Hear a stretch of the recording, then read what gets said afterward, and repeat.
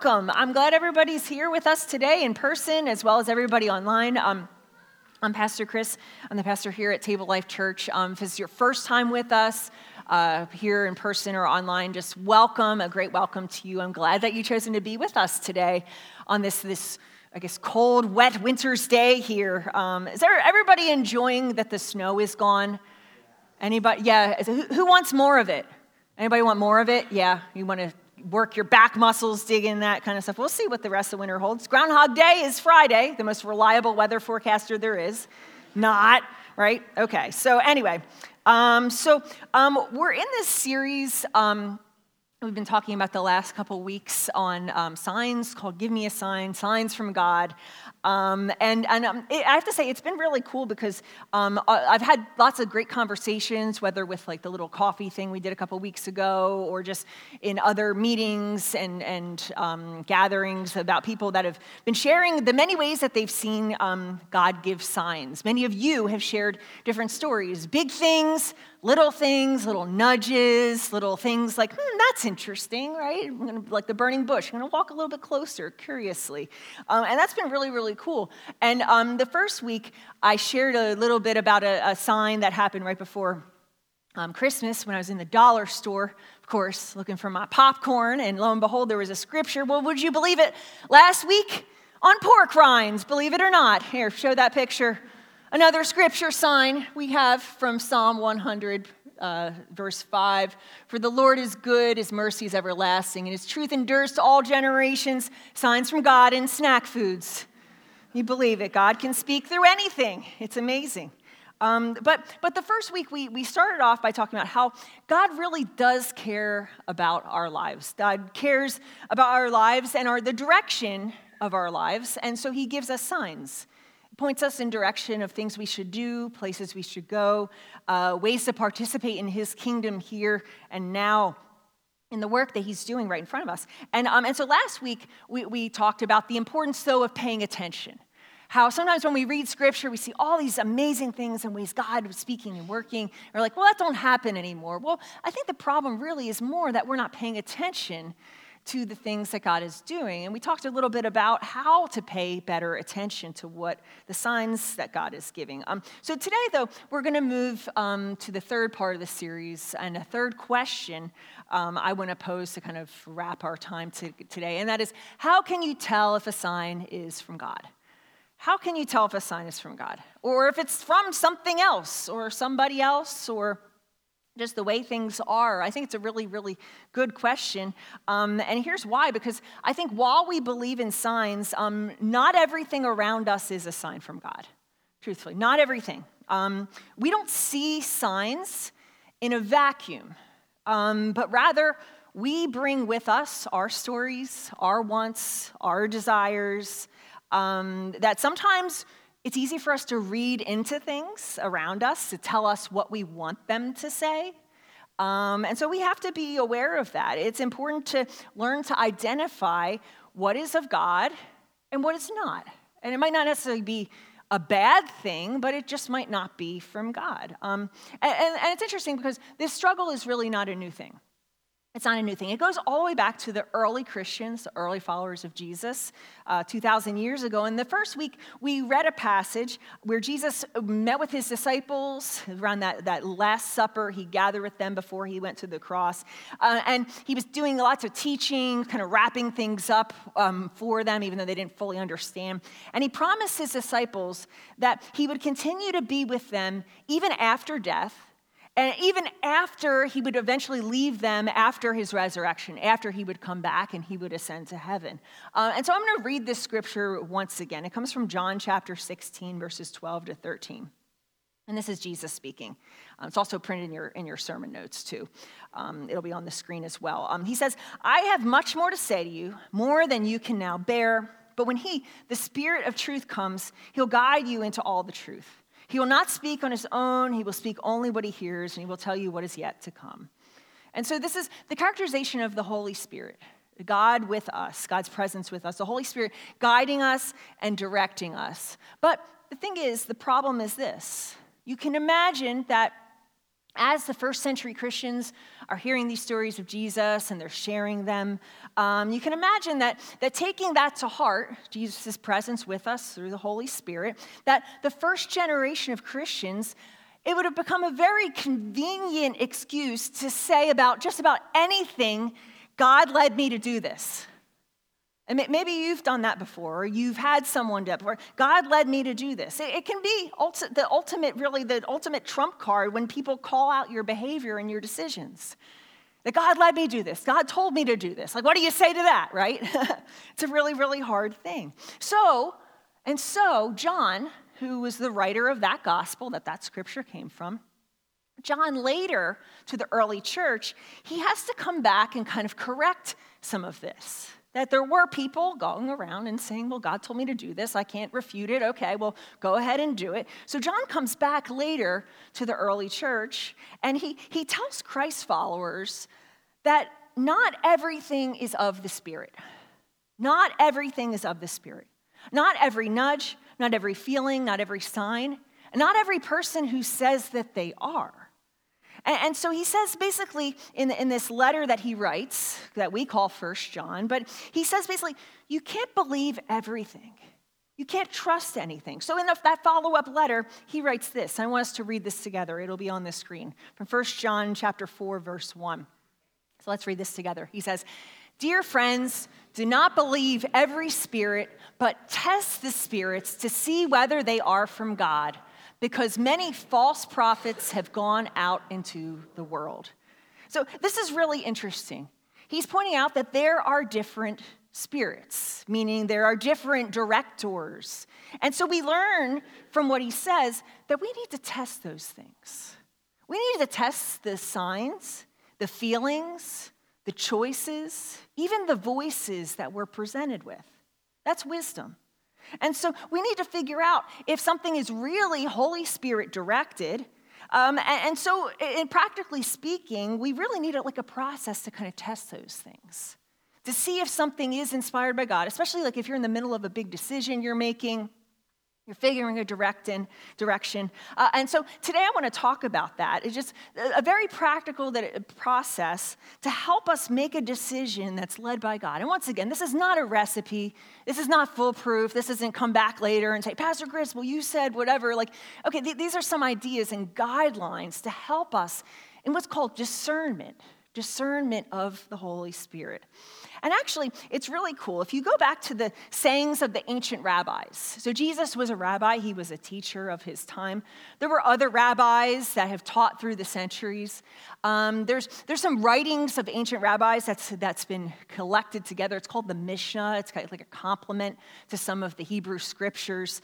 And among the sayings of the ancient rabbis, there was one that was very, very popular. You imagine each rabbi had students called disciples that they would gather with and teach. And there was a really popular saying for a rabbi to speak to his disciples. And he would say something like this. He would use this imagery. He would say, there are 4 types among those who sit before the sages: the sponge, the funnel, the strainer, and the sieve. Number 1, the sponge absorbs all.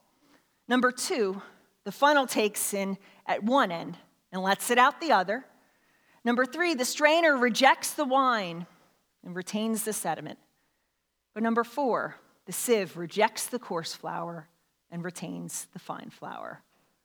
So this would be presented to people that would be following these rabbis. And you can understand, as you're learning, as you're growing, you can kind of be any one of these 4 or act in ways. And I mean, say even when, whether we're making a decision or we're trying to read some new information, that very easily we can absorb everything. We can take it in one end and let it out the other, and we forget it tomorrow. We can reject the good things and hold on to the bad. Or we can be like the sieve, and we can retain the good things while sifting out the things that we need to let go. And so the motto of this is really pointing to the idea to be like a sieve. To be like a sieve in what we receive from the world around us, what we're determining to be God's will. Functioning really as a filter. That you may receive some things that you got to filter out and let go, but there may be some good things to hold on to retain what's good. And it's not everything. but it's also not nothing.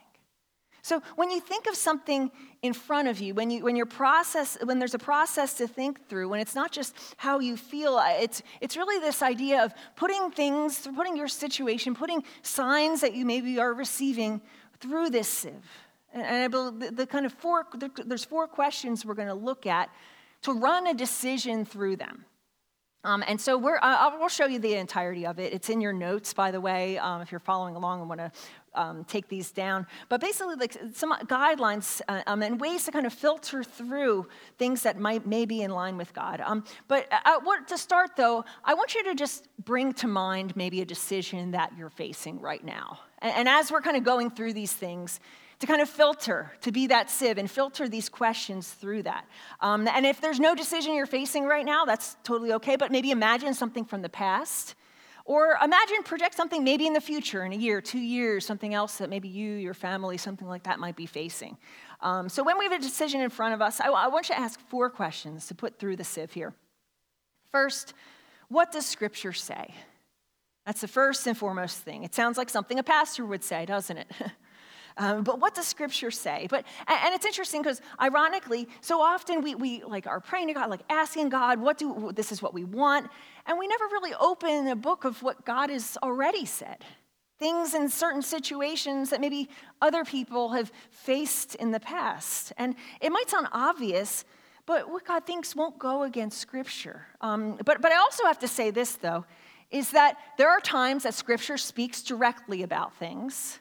You know, say you're thinking of stealing. That's the decision in front of you. You want to take something from somebody else. You want to go to the store, whatever.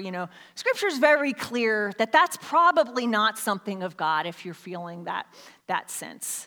Or say that you're married and there's a new coworker and you're thinking of going on a date with that coworker. It's probably not of God. Or you see that you're walking by and there's a person laying on the street and they're unconscious there. It's probably not of God to say, oh, I should just keep going and let them go there. Those are things that are kind of clear that Scripture points out to. Having compassion on people, respecting marriage, not stealing from your brother or sister. But it's important, though, to look at the New Testament for those guidelines of holy living. Most of the time, though, a lot of the time, when you're looking at your particular situation, especially here in 21st century, Scripture may not be so clear to tell you exactly what you need to do. And that's why you need to look at the heart of the matter. You need to look at what is behind, what is God's character, what is God's intention for us.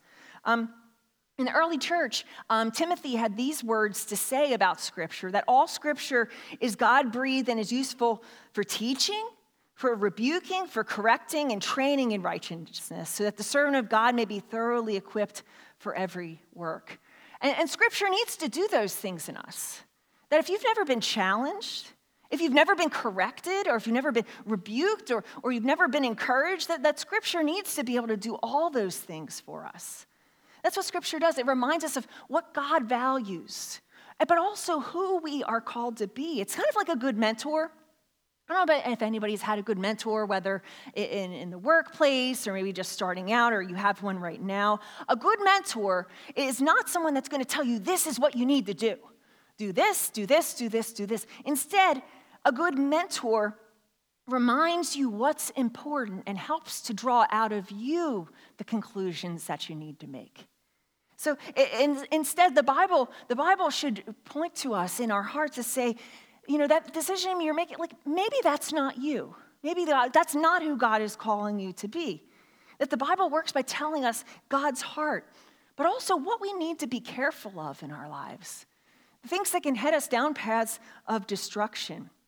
It tells us God's larger hopes and dreams for the world, God's kingdom here and now, and the righteous processes of us being involved in that. And so just a practical example of kind of what this is, looking at this question. So maybe your decision there is about getting a new car, like a brand new car. There's nothing in the Bible that talks about getting a new car. I don't know. Has anybody found one yet? Please talk to me if you do. So say you're facing getting a new car, and it's not because you need a new car. You have a car, you just got it 2 years ago, and you have a car and you're like, I want to get the latest and greatest, like the 2024 or whatever this is. And there's nothing in Scripture. You look in Scripture and you're like, okay, there's nothing about a car, I guess it's good to go. Well, I think pause there and say, well, kind of zoom out, look at the bigger story. So a car is what? It's a possession. It's a possession. It's something maybe you're spending, you are spending money on. And so look at what the Scriptures say about possessions. And you may read some passages. Jesus has a lot to say about possessions. A lot. To the point is he's telling them, like, leave everything behind, guys, and come follow me. What? Like, that's crazy.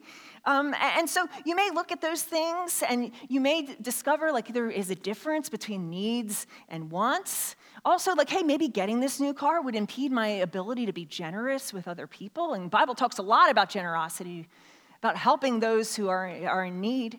And so just taking that all together, like, while the Bible may not say anything about your new car, it can inform you about the decision to go, and it's really about the heart of the matter.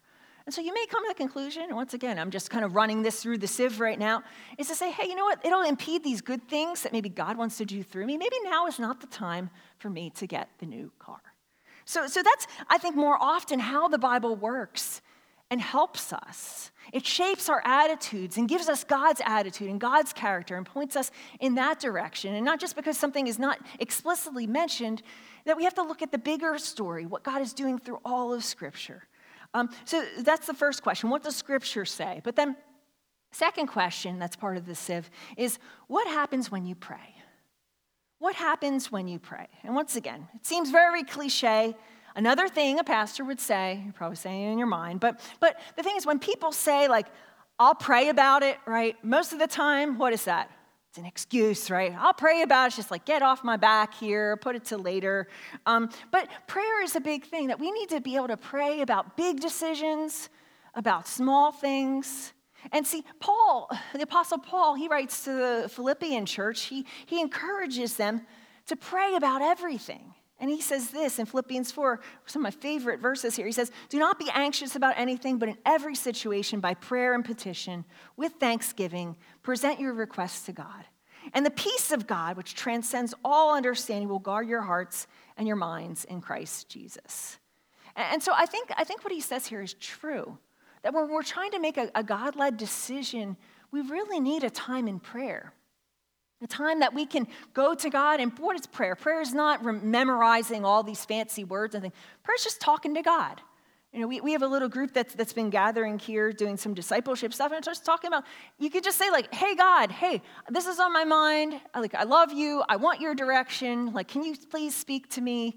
Help me with this. I want to do what's right. I want to do what's your will. You know, and if we really want to hear God speak, then we need to make room and to give him time to do that. And sometimes we think, though, that prayer is like magic, right? It's like, I pray, God, right? I'm praying here, and then it's like, tomorrow, boom, like, answer should appear, right? And then you're like, boom, like, pray, and then no answer. Oh my gosh, what's going to happen? Oh, that's usually not how prayer works. Prayer usually begins with some tension that we feel, that this way or that, and you go to God with that tension to say, I'm really unsure about this, I'm putting this decision before you. It's not when we've already decided what we want to do, but instead laying it before God and then sitting with it for a while. Sitting, saying, hey, God, I need your help, and taking that and like almost like physically laying it before God and letting it go and sit with God. You know, the bigger the decision, the longer to take to pray. But instead of waiting for, okay, immediate answer, prayer, answer, instead allowing it to just percolate, to sit, allowing God to work in your heart. You know, I think it's kind of like, for me, what happens with a snow globe. You all know what a snow globe is, right? Everybody know what a snow globe is. The thing you probably put away in your attic until next Christmas, right? But you have the snow globe and whatever's inside the snow globe. There's sometimes like kids have like little characters. There's a SpongeBob snow globe. I was going to put that picture on the screen. But the snow globe, you shake it up, and what happens? Right? The snow happens, and it's all around. It looks like a blizzard, right? And you allow it to sit, and what happens then? It settles. I think prayer is a lot more like that. is that we stir up, these things are stirred up in us. We seed it before God, and we sit back and we allow the dust, we allow the snow to settle.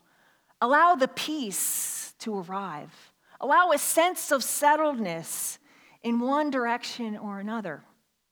But there's a warning here, though, too, that it's not a good idea to move forward when the globe is snowy. When you can't see right, when the snow is swirling around, that's not a good time to make a decision. It's to allow it to settle. To settle. To settle is at the end of the settling, after you've been praying, is there peace? Do you receive that sense of peace? It's just like you wake up on a morning after it snowed and there's just peace. You looked outside it last week, just peace. Like the traffic's not there, the birds are just quiet, it's just peace. Or on the flip side, is there still a sense of something going on? Is there still a sense of discomfort? Is there still a sense of unsettledness? Then pay attention to that. Pay attention. What happens when you pray? What is God telling you? Do you allow that to settle? Because most often that's how God speaks. These are too internal and they're personal. And though it's important, to seek these things, I think it's also important to pay attention. We're going to look at two other questions. To pay attention as part of the sieve, to pay attention to some external things, right? Scripture, that's more of a process, like we're reading or doing that ourselves. Praying, that's part of us too. We're allowing the snow to settle and to receive that peace or that discomfort. But the last two things, though, is the question, though, moving on to number 3, about what do trusted people say?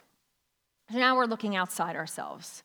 And what do trusted people say? It's said that an enemy of a wise decision is isolation. Enemy of a wise decision is isolation. When we make decisions in a vacuum, it sets us up for a bad choice. And the Bible talks about this. There's lots of proverbs about this. These are just 2 from Proverbs 11. For a lack of guidance, a nation falls, but victory is won through many advisors. And then there's Proverbs 15:22. Plans fail for a lack of counsel, but with many advisors, they succeed. My buddy, well, he's not actually my buddy, but C.S. Lewis, author, he says, the next best thing is to be wise once.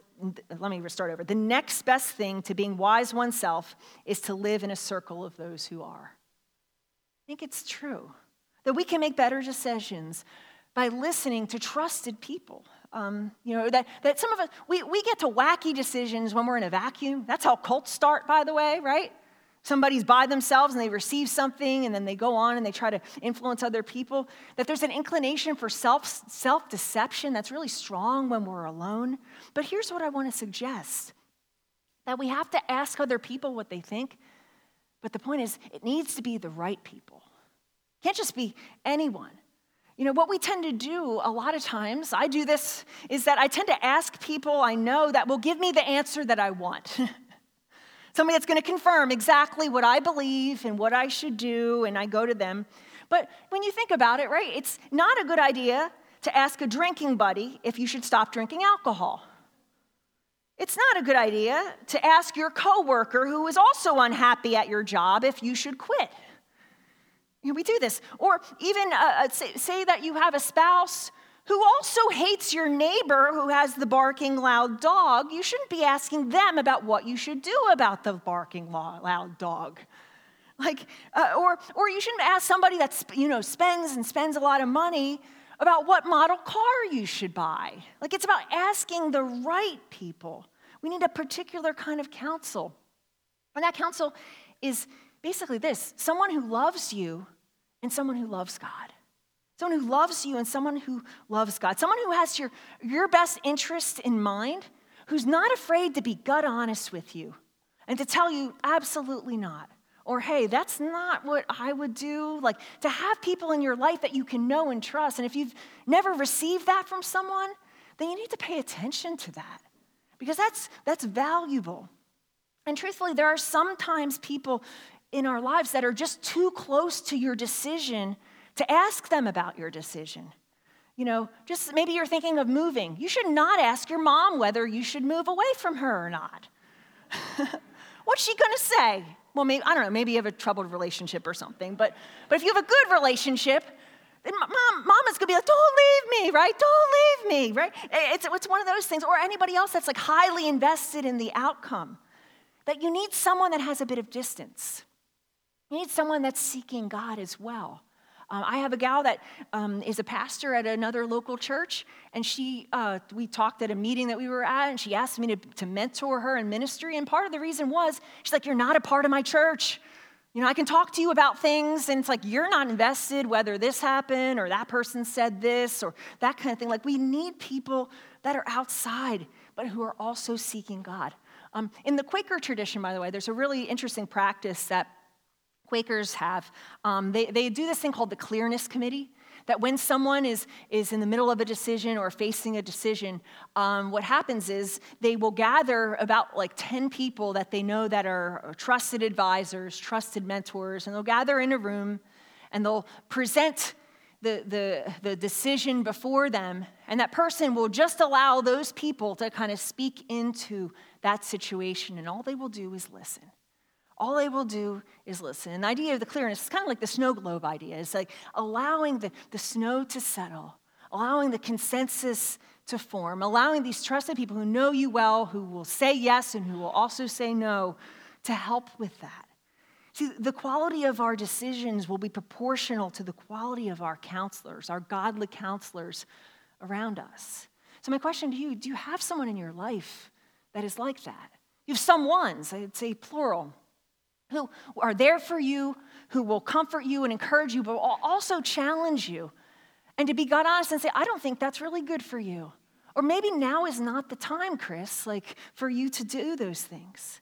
That God speaks to us through trusted people that might have a little bit of a distance from the situation, but that is often how God speaks, and it can help us figure those things out. So that's a third thing is, what do trusted, godly people say? But then the last is, what are the consequences?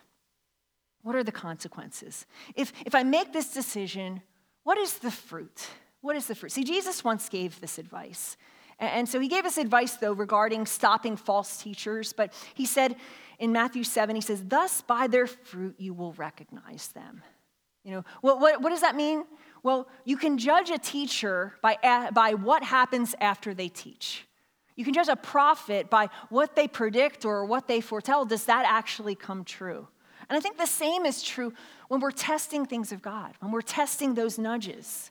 That we need to be able to look at the fruit. Not just what we think looks like things on the surface. It's very easy to, I'm going to start a new job and it's going to be great. But look at that a little bit past those things.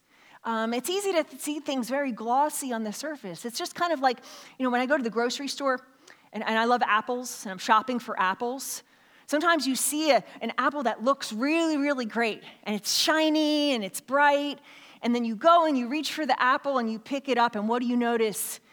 It's a squishy apple. A squishy apple. What's inside is squishy. It's not how apples are supposed to be, right? Maybe you're making something, but it's probably rotten inside. It's probably rotten fruit. It looks great on the outside, but there's something not right. And I think that's important for us, that when we need to figure out if something is good or God-led, to look under the surface, to ask the question beyond that moment, what will happen if I do that? What will happen? What will happen if I make that choice? Like, even in your head, just imagine a couple weeks out after that decision, a couple months out. What will be the fruit of that? There's some examples that if you make a decision to just playing that with your head to say, okay, I'm going to decide to stay in an abusive relationship, what's going to be the fruit for my kids? Will they see that as normal? They're going to see that as normal. That's the fruit, the long-term fruit of when you're in an abusive relationship and kids are involved. That they witness that and they begin and they live into that to say, okay, that's how a husband and wife interact and that's how they treat. That if you decide, say, to quit your job because somebody else got the promotion instead of you, what's going to be the fruit of that? Well, you'll be unemployed for the first part, right? But then is that really going to be a great way to exit? Maybe you just need to back off and process those feelings for a little while or talk to someone. That maybe you make a decision, you're praying about a decision that, hey, there's something wrong in your body. You're like, I need to go to the doctor and get this checked out. You really don't want to, but then you prayed about it, you feel direction, somebody else has said, you probably need to go to the doctor. And so you're playing with that with your head. You're saying, okay, if I made that decision to go to the doctor, okay, they found something. Maybe they found something earlier. They found out, okay, that's not really a big deal. It's something that's very easy to treat. What is the fruit of that? What is the fruit? What are the consequences of that decision? Have you thought about who that will impact? Have you thought about where that will leave your trajectory? Have you thought about what will happen? If say, once again, there's somebody in the street and you decide to walk by and you find out, hey, you could have been there to save that person's life, right? That sometimes it's good to think about those things. What is the fruit? It's good sometimes, too, to ask somebody, maybe that's part of the people in your group that you go to, is somebody that's made a similar decision or been in a similar situation. What did they see? What did they sense from God? Some psychology points to this idea of try living with the decision for a week. Like before you make the decision, try living with it for a week. How would it impact your life in other ways? What would you do? What would you change? There's a quote by this sci-fi writer called Isaac Asimov, and he says, no sensible decision can be made any longer without taking into account not only the world as it is, but the world as it will be. What will be the consequences? What will the world be like? Will it be better or worse off? Will it lead into the joy of the Lord, or will it lead into continued strife? What will the outcome be making that decision? So just kind of drawing this together here is that first, that idea that discernment is a process. It's a process. It's not something that we go about willy-nilly, but that it's important for us to use the sieve, to use it. When it comes to discernment, to not just be like the sponge and take everything in and everything's a sign from God and everything is pointing here. You go crazy if you do that. Not the funnel that, hey, you see something and poof, you just kind of let it go, or you take the strainer, and you're holding on to things maybe you shouldn't, and then you're letting go not, but to rather to be the sieve, to allow those decisions to funnel and to shape and to go through. And so as we close, I just want to leave you with a couple of thoughts here. I think signs usually point us in a direction, and sometimes it's not to the exact point of what we should do. That sometimes God gives us several choices to be faithful, several right answers, several directions that are all good. But on the flip side, I think some bad choices and voices that we may think are from God aren't actually. But these questions can help us spot a selfish or bad or maybe just a not right now kind of decision, or whether it's from God. And so what I tend to do is when I'm facing something, and I'll kind of take these four and allow the prayer to percolate, to look to Scripture, to talk to some trusted advisors, to look at the long-term fruit from it. Usually, if I run it through those four and I get a green light for all four, usually for me, that's a sense of, okay, I can move forward with this. It's probably a direction, hey, I sense that God is leading. If there's one or one and a half that I'm kind of I'm not sure, then I'll just kind of sit with it a little bit longer. Maybe talk to another person, take some more time in prayer. But if I run through this and I sense that there's 2 to 3 no's or 2 to 3 uneasy answers, I'd advise you to be careful with that it might not be right. And once again, it may not be the right thing. It may be a wrong choice, but it may just be a not right now kind of choice. But as we listen and feel that nudge, allowing that process to become more deliberate, to allow God to speak in us and through us and around us, through others as well, to make sure that a sign is really from God and not just from us. And so just kind of drawing us to a close as we head to the table this morning. The last couple of weeks, we've been kind of summing up to this time with a special prayer. And the prayer I think that kind of relates to this discernment process is one you may be familiar with, even just kind of the first part. It's called the Serenity Prayer by Reinhold Niebuhr. And Niebuhr was a theologian in the 1930s or so. And this prayer that he wrote, it was actually made popular when it was publicized by the YMCA of the time, and then eventually adopted by some recovery groups and whatnot. But I think it really speaks to us, and as we're facing a decision, seeking signs from God, being able to test the spirits and allow for his guidance. So let's put it in your notes too, but I just ask you to close your eyes. And so we're gonna pray as we head to the table this morning. God, grant me the serenity to accept the things I cannot change, the courage to change the things I can, and the wisdom to know the difference. Living one day at a time, enjoying one moment at a time, accepting hardship as a pathway to peace, taking, as Jesus did, this sinful world as it is, not as I would have it, trusting that you will make all things right if I surrender to your will, so that I may be reasonably happy in this life and supremely happy with you forever in the next. Amen.